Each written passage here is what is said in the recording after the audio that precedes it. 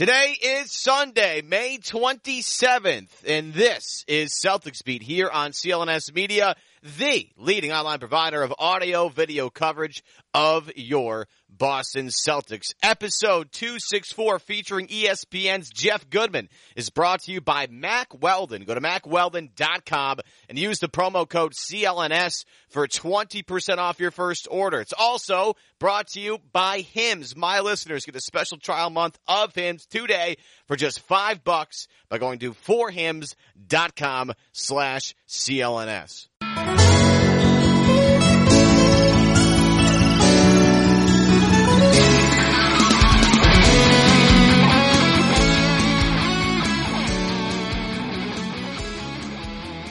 Evan Valenti back with you here on Celtics Beat. I know it's been a while since I've talked to you guys. I'm just filling in for Adam for the next couple of weeks. So if you tuned in, you're like, oh, this isn't Adam Kaufman. No, it's Evan Valenti. Hello. Nice to meet you.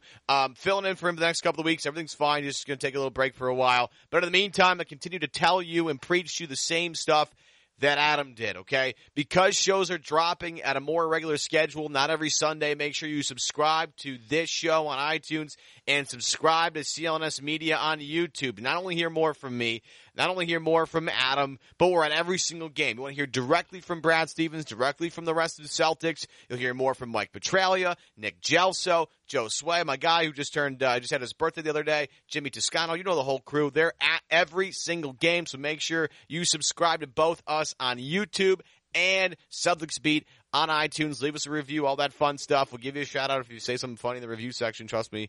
And if you're looking to find me on Twitter, because I'm always tweeting stuff out, it's at Evan Valenti, EvanValenti. But Game 7 is here. LeBron in Game 7 taking on the TD Garden Celtics, who were undefeated at home this postseason. Game 7, everybody's favorite words, right? Game 7, everybody loves that. I'm calling BS on that. Because what a bunch of garbage that is. Everybody's favorite 2 words in sports. It's Game 7. No, it's not. It's not. It's only applicable if your team is not playing. The team you root for is not playing in the Game 7, okay?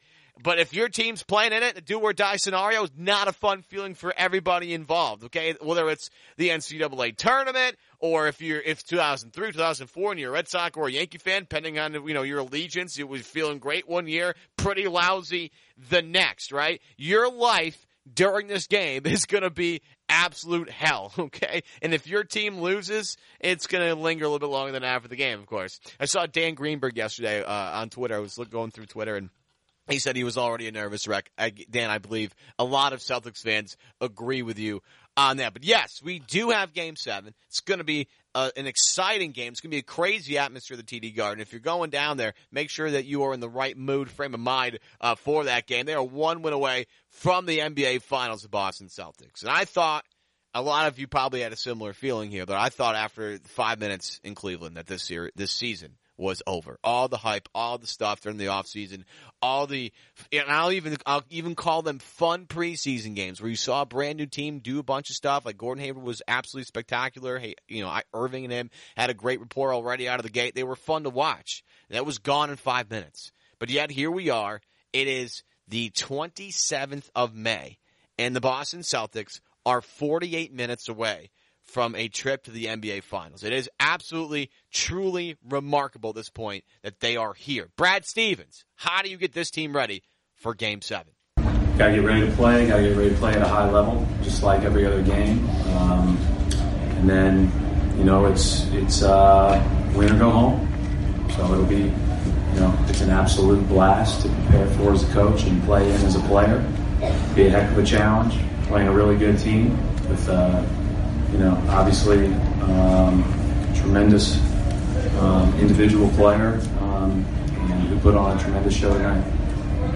And again, you can hear more of that and more from everybody else on our CLNS Media YouTube page. And I love just how simple and easy Brad keeps it for everybody, whether it's the people in the media, fans at home, people in the locker room. He just knows how to talk to people and how to put people in the right mindset and use the English language in a way to get the most positive results out of people. And I love that he uses the mentality to attack the next challenge. The next challenge for the Boston Celtics is to go back home and take on one of the best players of all time. It's really that simple. And Brad said it himself after the game, after Game 6.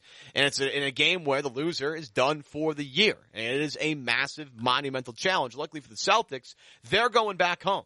And I could sit here and I could cite you all the stats that, show you how different Boston is at home than on the road. The Boston Celtics are a completely different animal at TD Garden.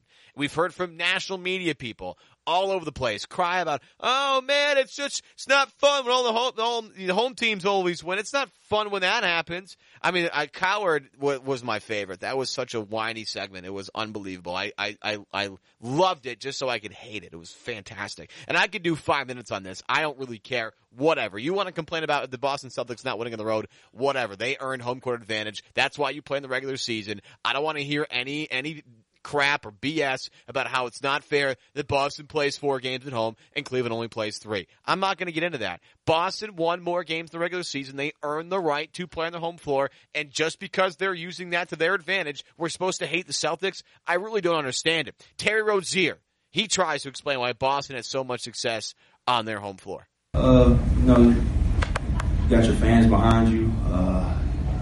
It's a whole different feeling when you're playing at home. You're just so amped, and our crowd is unbelievable. One of the best fans in basketball. So we're looking forward to it. It's going to be a lot of fun. And like Coach said, it was the best 2 out of 3.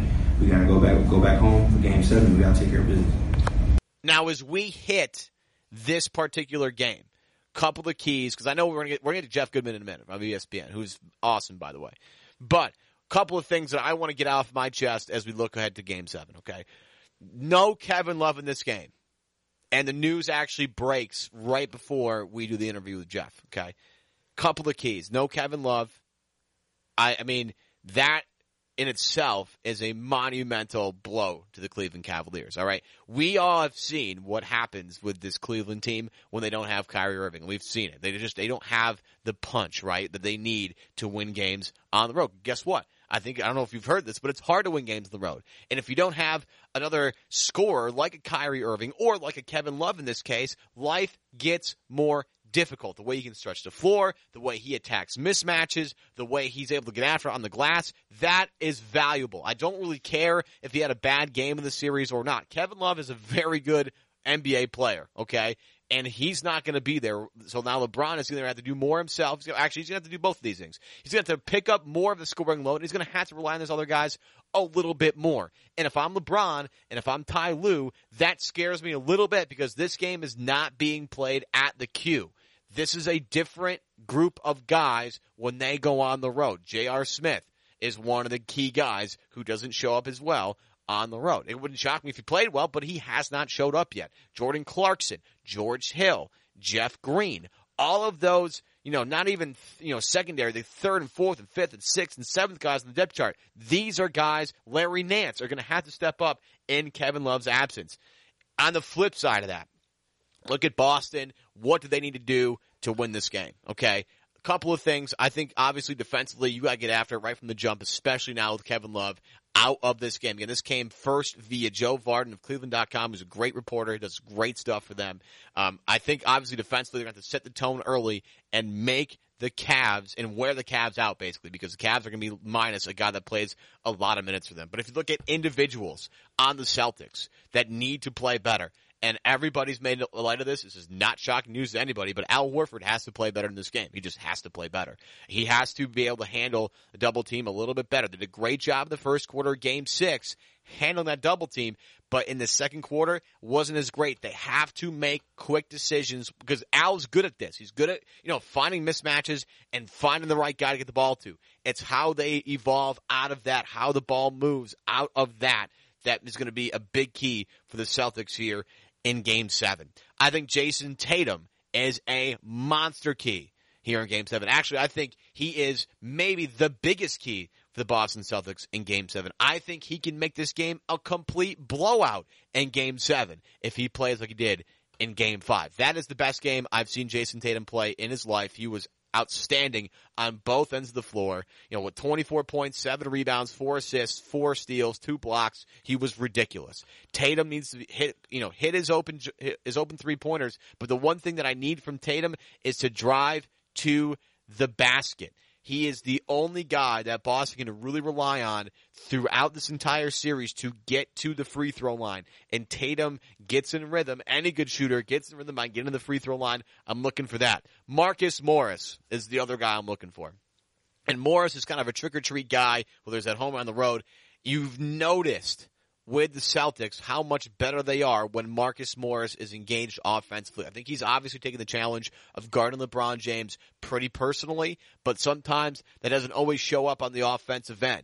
I think Morris, if he can bury a couple shots, Tatum can find his groove again, and if they can use Al Horford as a guy that can kind of start their offense as that double team comes, life is going to be very easy for the Boston Celtics. I know we all wish this is going to be a full-strength team versus a full-strength team, but this is unfortunately what happens in the playoffs. It's happened to every single team left standing. The Cavs are not going to have Kevin Love. We know about the Celtics, and they don't have Kyrie Irving or Gordon Hayward. Chris Paul for the Rockets, who knows? Andre Iguodala out for Golden State for Game 5. Does he come back? How good does he look when he comes back? That's a big question there. Injuries are a big problem in the postseason. That's why usually, sometimes at the end of the year, that's why a lot of teams, when you look at the who's holding the trophy in the year, it's probably the healthiest team left, okay? And in this case, again, it might be that way. The healthiest team left standing might end up being the Boston Celtics, which sounds absolutely insane when you think about it and you think about the injuries that Boston has endured over the course of this season. Now, let's welcome in my man, Jeff Goodman. To me, you just saw this from Joe Vardon in Cleveland.com that it looks like Kevin Love is not going to be in Game 7. He's ruled out. He's in concussion protocols. Had a couple over the past couple of years. They want to be real careful with this, obviously. You look at Cleveland's they struggle to score when they go on the road. Now they've lost their second best scorer for Game 7. I know you can't ask LeBron to do more than he's already done, but this has to be sort of a shared effort. Obviously it's a massive deal that Kevin Love's going to be out for Game 7. Who does the responsibility fall the most on in your eyes to pick up the slack for Kevin Love? It'll be interesting to see if it's a massive deal or not. I mean, Kevin Love, an all-star, we get it. He's capable of scoring 20 and taking the pressure off of LeBron. He can rebound. But defensively, he is a liability. So I think Cleveland will certainly be more athletic now on the court. They are going to need some other guys to step it up. They were going to need that with Kevin Love or without him. Guys like J.R. Smith, like Kyle Korver, George Hill. I think those are kind of the keys to Cleveland's chances in Game 7 because these are guys that haven't shown to be mentally tough. I mean, J.R. Smith, you have no idea what you're going to get from him, and you never have back from his high school days. He's been up and down. So Kevin Love's absence, again, will be interesting to see what Ty Lue does. Certainly they were successful without him in Game 6, even though it was in the comfy confines of Cleveland. Again, we'll see how these guys react and how much is in their head when they travel to Boston for Game 7. I'm curious if this opens up more opportunity for a guy like Jeff Green or a guy like Larry Nance, or maybe for Ty Lue to dust off Rodney Hood again, or maybe it's more minutes for Jordan Clarkson. And, the way Boston can kind of dictate matchups, and they've done a good job of it throughout the series, a couple of ebbs and flows here and there. But, when Kevin Love's out there and Tristan's not, and that's really rarely the case, they always kind of go after Love. And we go back to Games 1 and 2, and really in Game number 1, where whenever they matched up Kevin Love on Al Horford. I love that Horford was aggressive, went right after his body, took him down to the post, and did some things. You look at instead of having Kevin Love, maybe operate on the perimeter defensively, maybe you replace him with a Jeff Green or somebody that's a little bit more lateral, like a guy like Larry Nance. Could this end up maybe helping out Cleveland and come up with a wrinkle that maybe they weren't even thinking about yet?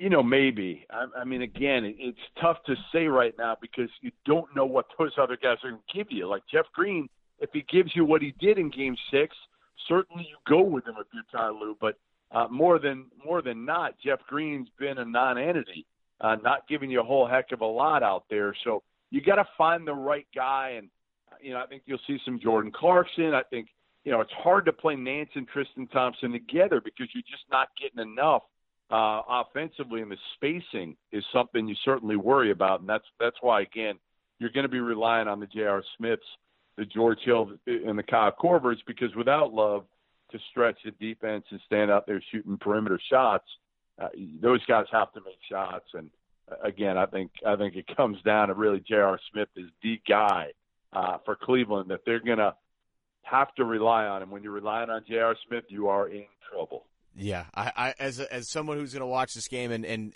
obviously take a deep breath and hold my breath whenever J.R. Smith shoots the ball. Hopefully the old JR of the first, at least all the games in Boston shows up to this one.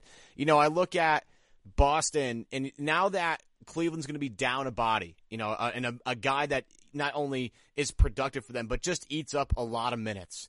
I'm looking at Brad, and maybe my strategy, if I'm Brad Stevens, is a little bit different now, with maybe the thinning out of the roster, so if you will, right? So now maybe obviously they're going to want to come out and play good defense from the jump, but maybe trying to tire this team out in Cleveland, early on in this game to make life easier for you in the third quarter, in the fourth quarter when LeBron is going to come after you if they're down or if it's close. If I'm Brad, maybe that transition game, getting guys like Jaylen Brown and Jason Tatum and Terry Rozier out into open space. And your colleague Tim Legler was on with, I think it was Scott Van Pelt after game 2, did a great job of demonstrating how Boston's team speed and young legs is really killing Cleveland. He showed you when there'd be a defensive rebound for Boston, and all of a sudden there'd be 5 guys beneath the basket for the Celtics and 4 guys back for Cleveland. Yet it led to layup opportunities for guys like Jaylen Brown and Terry Rozier and Jason Tatum. If I'm Brad, Jeff,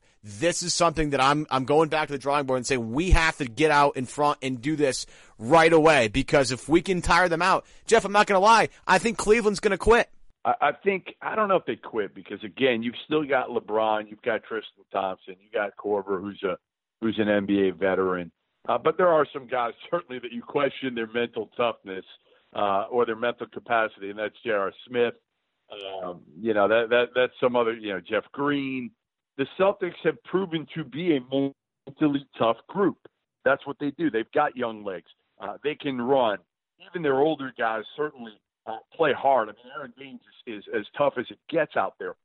Horford can run the court. So I think that's something you try to take advantage of as much as you can.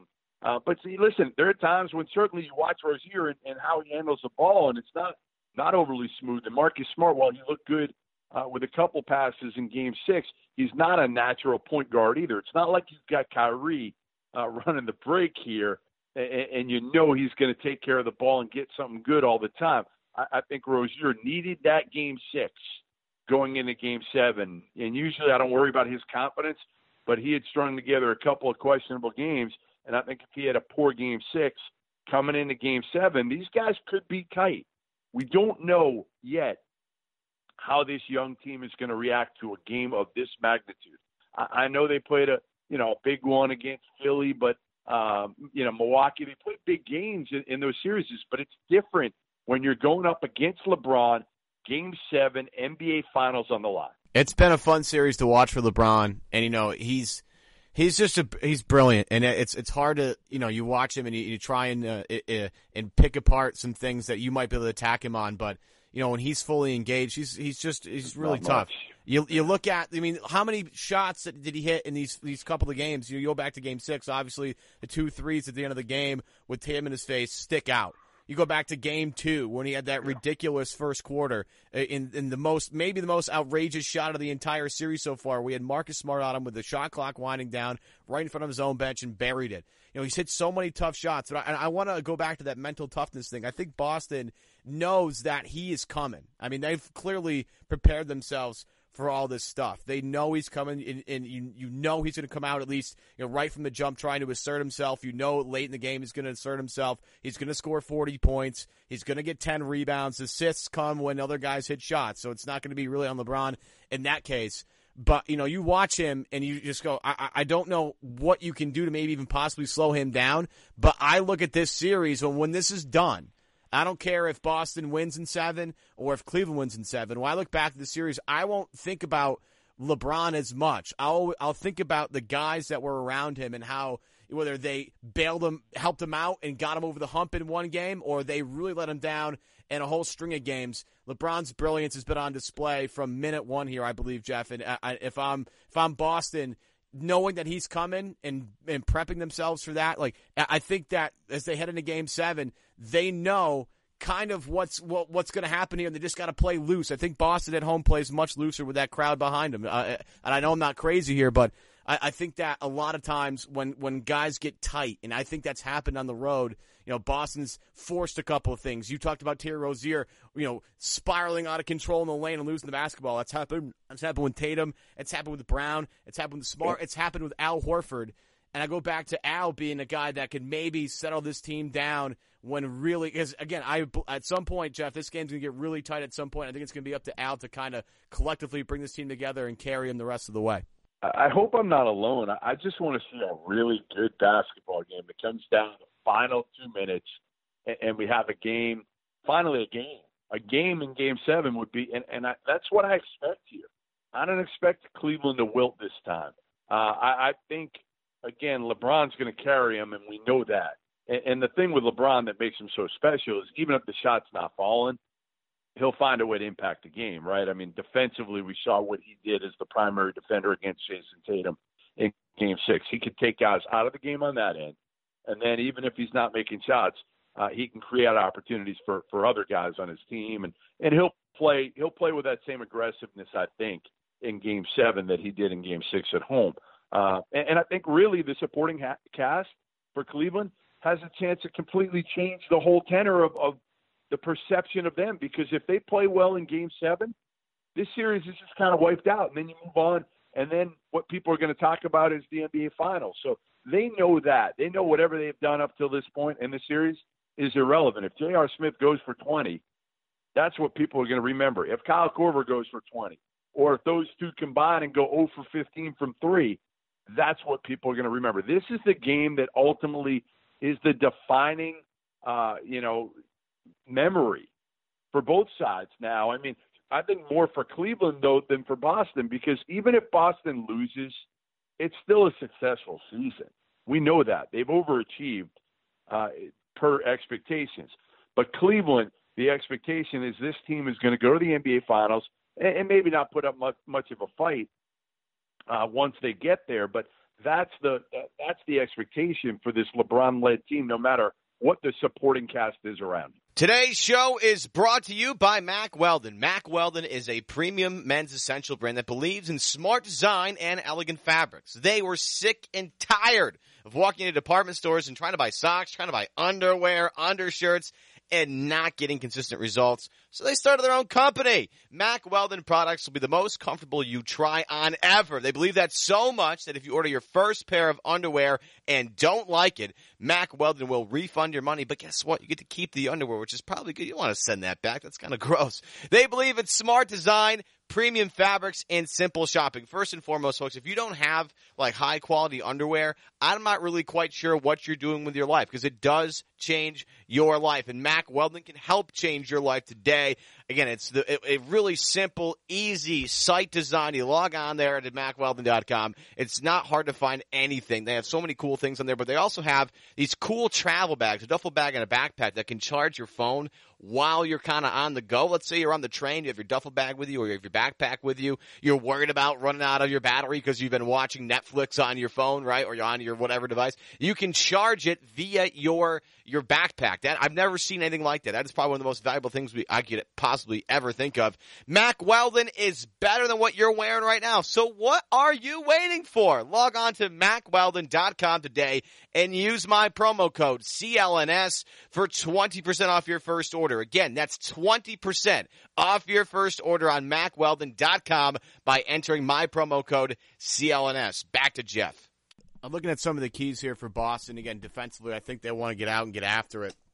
I think the mentality of a guy like Jaylen Brown, who has, again, I think maybe not just on this, it just looks like he's taking this series a little more personally than anybody else. You go back to game 2 where LeBron comes out firing, and Jaylen Brown matched him step for step, almost shot for shot. You go back to the game 6. Jaylen showed up in a big way for them, and has been really aggressive attacking Kyle Korver whenever he sees that matchup. I love going back to, like, you listen to Chuck, you listen to Shaq on TNT. They criticize a lot of big guys for not calling for the ball enough, and that doesn't seem to be a problem with a guy like Jaylen Brown, whose athleticism is really hard for Cleveland to guard. You go back to that Philly series, I don't think anybody on Philly could guard Jason Tatum. You flip it over to this series, I don't think anybody, maybe, obviously outside of LeBron, who's when he's engaged defensively, one of the best ones in the league. But, outside of LeBron that can hang with a guy like Jaylen Brown, I think if I'm Brad, again, defensively, you want to make sure that you're getting into guys and you're staying with the shooters and making sure Korver doesn't get any free space, or JR or George Hill. But on the offensive end, I kind of want Jaylen to set the tone for me right away, because his young legs is something that I don't think Cleveland can really game plan for. They can send more guys to the rim. They can help out with weak side defenders to try and get after him. But Jaylen's done such a good job over the past year of learning how to draw contact, Jeff, and finishing through it. And then, add on top of that, I know he's not the greatest free throw shooter, but his free throw shot has improved, especially at home. So, Jaylen, between Jaylen and Jason, I think one of those two guys, as we look towards Game 7 offensively, has to have a very special night. Listen, every aspect of Jaylen's game has improved. When I first saw him after his sophomore year of high school, he played bully ball, and I didn't think he could work at this level. But his feel for the game has gotten a lot better. His shot has gotten better. People were actually questioning his desire to focus on basketball because he had so many interests outside of basketball. That has not been an issue. When you talk to their coaching staff, they rave about his work ethic in terms of being on the court when he doesn't have to be.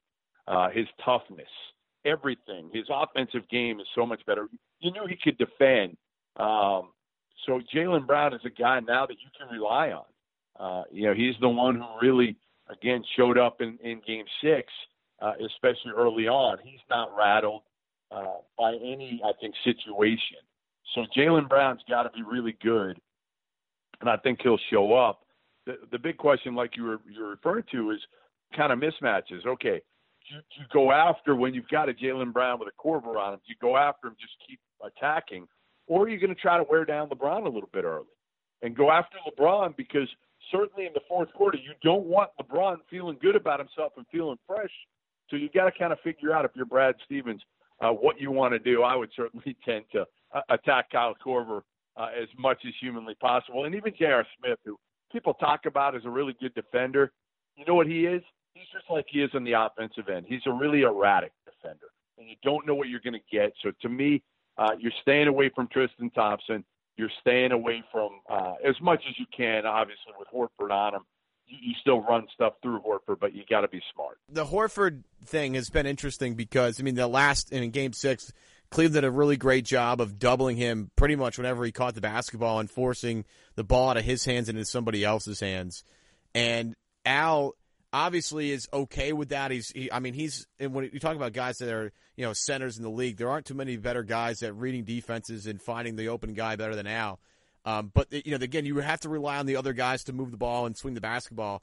And the one thing with Al is if they're going to – and I always thought this was the key to the series, because if you've been watching the Celtics the entire year, Jeff, when Al Horford leaves the basketball floor and Kyrie Irving's not around, the team really struggles to really find any semblance of offense. So when Al leaves the game and takes a seat on the bench, or, Cleveland throws so much at him that it renders him sort of useless, Boston, and I think Scal has, done this all year long, Boston still has to find a way to get the ball inside the paint, because good things always happen when that happens. Boston's, especially at home, a very good three-point shooting team. How many open looks do they get from three because they have somebody inside the lane kicking it out to an open three-point shooter?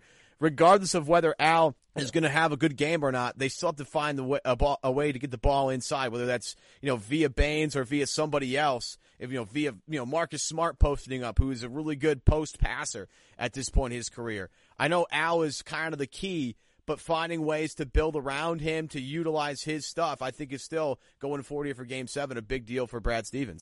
Yeah, Al's your best facilitator, period. He just is. Rozier and Smart they're not natural point guards. I mean, Smart really isn't a point guard.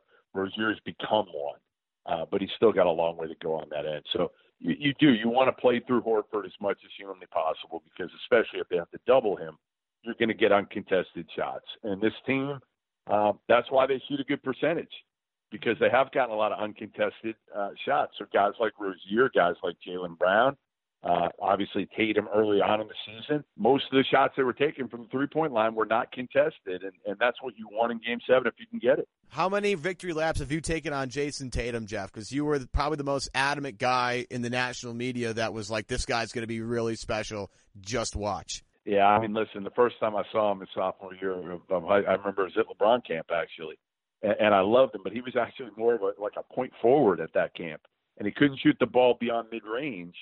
But to watch kind of his maturity, his game, just everything about him, how he conducts himself, I think he's got a lot of Al Horford in him in terms of in the locker room, intangibles, leadership qualities that will rear their head as his career progresses. But I've said it, I really do think this kid's going to end up in the Hall of Fame one day. And people think I'm crazy, but, you know, he's got that ability. And I'd be more surprised, and I know it's insane to say that I'd be more surprised if he doesn't get in the Hall of Fame than if he does. I'm almost there with you on that. Like my ceiling for Jason, my ceiling for him has changed throughout the season, and over the past month, it's changed dramatically. Like I remember him coming in.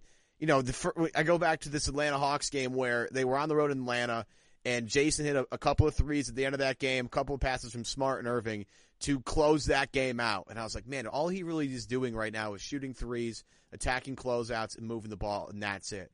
And now here we are in May, and they're drawing up plays for him in isolation against LeBron James and the Cleveland Cavaliers, and he's been very successful doing it. His ability to grow as a basketball player as the season is happening, I think is something that I don't think people put a lot of stock into. But from what I've been able to gather over the past couple of months, like this is a guy that learns and adapts at an elite level, and that is a skill. I remember talking with Drew Hanlon about it, and I was talking to him about you know what happened between Jason graduating Duke and him coming into the NBA and shooting 50% from 3-point range the first month of the year.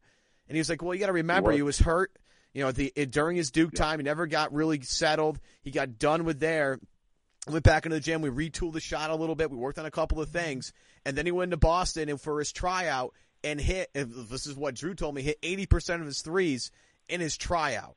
And now that kind of makes a little bit more sense when you think about, okay, where does he fit in today's modern NBA? What can he do? What can he work on? How does he – and then you see all the things that he's worked on throughout the entire season. My ceiling for him – like I've gone back, I've watched George Gervin play a little bit. I've watched Bernard King play a little bit. I went back and watched some of the guys, the one-on-one isolation scores that I fell in love with when I was, 10, 12, 13, 14. I watched Brandon Roy, Michael Redd, early Carmelo. And I've gone back and I'm like, I don't know if there's a guy that I can like build that to make Jason Tatum. I think he's like this new age, like perfect prototype wing player that can space the floor, play defense, run pick and roll, get to the free throw line. He has everything you want out of a guy that size. Yeah, I mean, he can defend, which, listen, when I saw him at Duke, he didn't really defend, and I kind of joke with him about that now. He's very underrated as a passer, and I think we'll see more of that as his career progresses because, listen, this year it's clear what Brad Stevens wanted from him, and I think he tried to make it simple for Jason, which is, hey, we need you to score the basketball. When you're out there, your primary, and that's always going to be his primary thing, is going to be scoring. But he can do so much more. He's so versatile. You see it even his athleticism is sneaky. I mean, he can really play over the rim, and he can get to the rim so quickly. And again, I love his IQ. I love his even keel personality. He's whining a little bit too much for me these days. I agree with you on that. Over some of these calls. He's taking it from LeBron. But yeah, I think that's the problem these days in the NBA, to be honest. And I said it, like LeBron just whines incessantly now over everything. And unfortunately, it's trickled down. You see it in college. You start seeing it in high school now because what do kids want? They want to emulate LeBron and the stars in the NBA. And when they see them yelling at the refs and whining. That's what they do. It's kind of a copycat deal. So I think Tatum is now watching LeBron in the series. This is the first time I've ever seen this from him. Today's episode of Celtics Beat is also brought to you by Hims. Hims is a brand new wellness brand for men. Guys, let me ask you guys a serious question. How many of you are scared of hair loss? And I would guess, just throwing it out there, a lot of you, considering 66% of men lose their hair by age 35. Stop procrastinating and stop turning to weird hair loss solutions and turn yourself into Hims. Hims is one-stop shop for hair loss, skin care, and sexual wellness for men. And the best part about Hims is they connect you with real doctors to treat your hair loss with actual medical-grade solutions. We're not talking about concoctions that you make at home. We're talking about prescription solutions backed by science. Just go to forhims.com right now. Sign up super easy. Just answer a few quick questions, and a doctor will be assigned to you. Products are shipped directly to your door, so you don't have to wait in line for hours. Let Hims come to you. And my listeners right now get a special trial month of Hims for just $5 today while supplies last. See the full website for details. This would cost you hundreds of dollars if you went to your local pharmacy. Just use my promo code CLNS.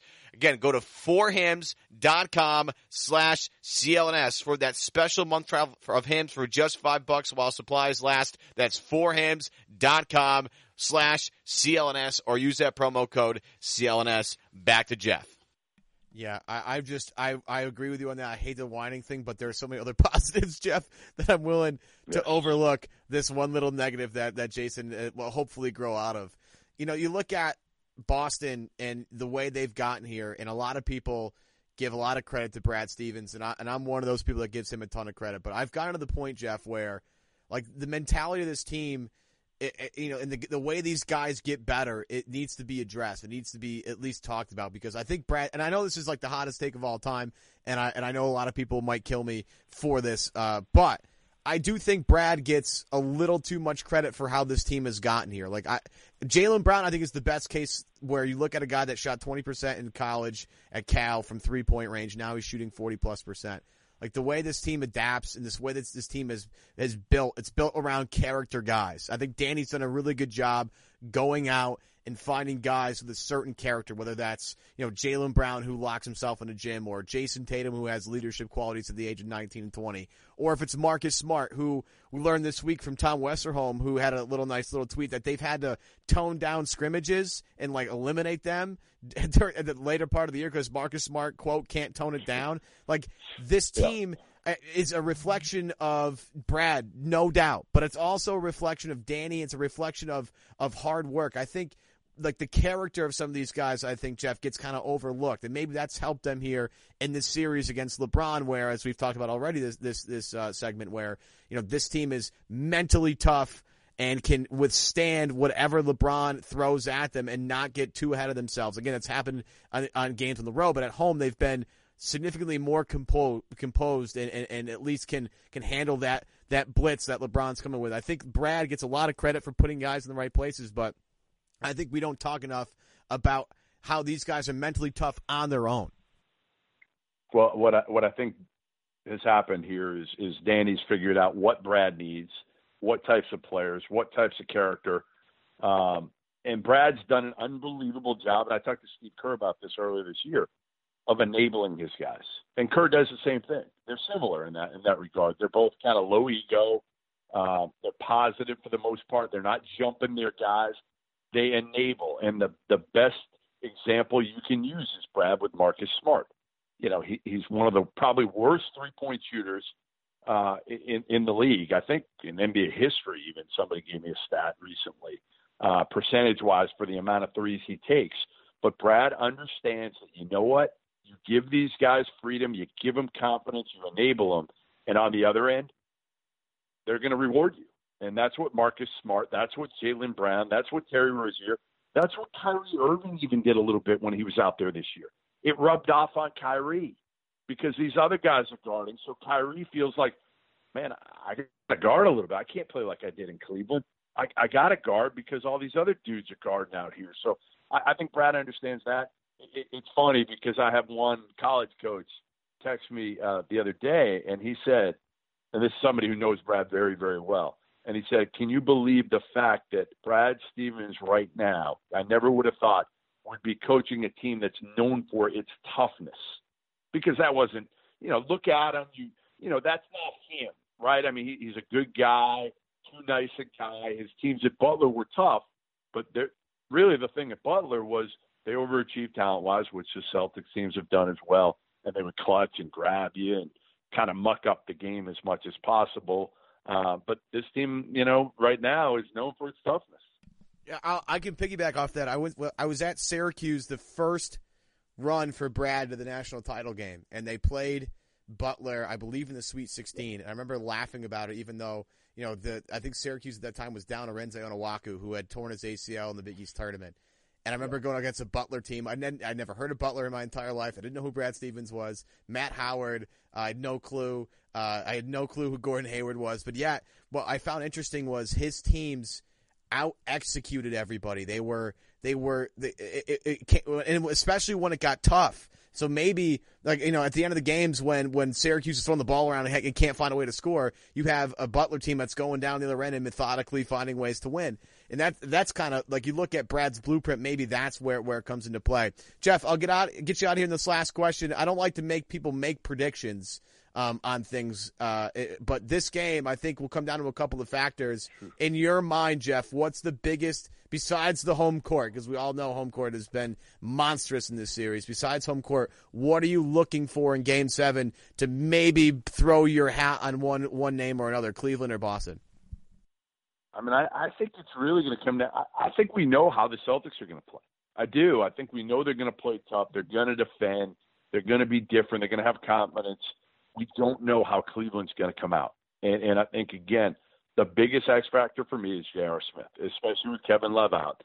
They're going to need somebody other than Kyle Korver to make threes. We know Korver's probably make a few, but if J.R. starts making his, then you're talking about a Cleveland team that could, make 12, 15 threes, and then you're talking about a game. If J.R. is bad J.R., 0 for 9, J.R., I think the Celtics win this one like they've won every other one at home against the Cavs. But I think if JR is 5 for 7 from 3 JR, I think the Cavs then win this thing. So I really do think it comes down to like JR, Korver, George Hill. Though probably JR and George Hill might be the two guys, if I had to circle 2 players in this game, it would be those 2. Jeff Goodman, ESPN. He's one of the best in the business. You can follow him on Twitter. You can see all the stuff on ESPN. Big into college hoops, big into basketball, high school recruiting, big Jason Tatum fan. Jeff, I appreciate your time here today. We'll talk to you soon, buddy. You got it, man. Thanks. Good stuff from Jeff. As always, he's on CLNS Media all the time. He does so much stuff with us, for us, so we appreciate any time that we do get with ESPN's Jeff Goodman. Adam does this Twitter question and answer segment at the end of every show, so we put the question out there for a lot of people if they want to get their questions in. To do so, a couple of questions from you guys out there in the Twitter sphere. First one, Garrett Cohen, at G. Cohen. What should my current panic level be for Game 7? And I'm sure a lot of you have similar questions to this. Look, don't panic. Come on, man. This is fun. I know it's hard to kind of remove that. Oh man, it's Game 7. The whole season's on the line here. In reality, this is a monumental accomplishment for this team. They've gone much farther than anybody expected they would. Hopefully, they kind of follow the same philosophy. They play a little bit freer, and they don't try and press too much. This should be, as Brad Stevens says, this should be fun. We're playing basketball. Basketball is a fun game. So panic, as a fan, if you want to get totally invested in one game, yeah, I mean, you should be, a little nervous about the game later tonight. But in reality, this team is already further along than they should be. So the fact that they're here right now is quite remarkable. Next one, Joshua Sears at Josh_Sears 5. If the C's make it to the finals, which team do they match up better against? And maybe I think people might think I'm crazy here, but I do think they match up better with Houston.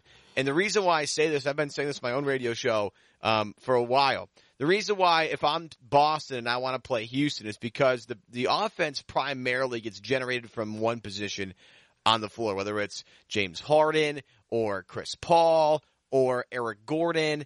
Usually not a lot of deviation from that. It only comes from one spot on the floor. Now, James Harden is an incredible isolation scorer, and he's not in the best series against the Golden State Warriors, but he's going to be the MVP of the league. He's unbelievable, right? Chris Paul, we'll see what happens if he comes back healthy. If not, obviously you'd want to play Houston because they're going to be down their second best player. But again, if you get offense from only one spot on the floor versus when you look at the way Golden State initiates their offense, it comes from Steph Curry, obviously, but it also comes from Klay Thompson. It also comes from Kevin Durant. It also comes from Draymond Green. They can facilitate their offense with different guys. And that's what makes Golden State so tough to guard. Now, Golden State has kind of gotten out of that a little bit as they've played Houston. You've seen a lot more iso ball for them. Golden State's much harder to defend when the ball's moving around and you have different guys running offensive sets. When you can focus in and key in on one guy like Durant or like Curry, and they really just use those two guys primarily for playmaking, life becomes a lot easier. But even with that being said, I'd still rather play Houston, even though they have James Harden on the team. I still think Kevin Durant's a better player. Anyway, another good question comes from @LookAtMyFT. So peace off, my man. How does the offseason look different if the C's go to the finals versus losing in Game 7 if it makes a difference at all?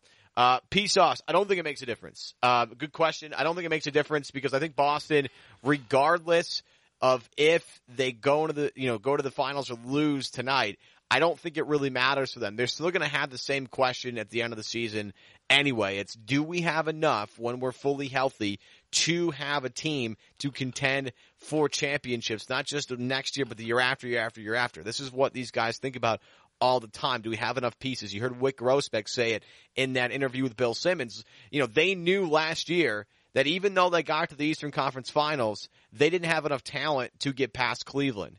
And when Kyrie became available, there became an opportunity not only to grab a guy that's really talented, but to also hurt a team that you're going to be going up against a little bit. So, I like the fact that, Boston has addressed things, and Danny, we all know, is freewheeling and dealing, and he never takes a moment off, essentially. He's always looking for ways to improve this team. I think whatever happens, I don't expect Terry Rozier to be on the roster next year. He could be on the roster. He might not be. But with the way, things are going and contracts are coming up, I don't know if that's going to be a viable option for them because they're going to start paying guys. I'm not sure if Terry is going to be that guy that remains in this team. I'd love to see him on the Celtics, but I don't know. And I don't know if winning tonight or not winning tonight is going to make a difference. I would not expect them to make some drastic move just because of the outcome of one game. And that's not what Boston does. It's not like Danny Ainge, it's not like Brad Stevens. I would be shocked primarily if Boston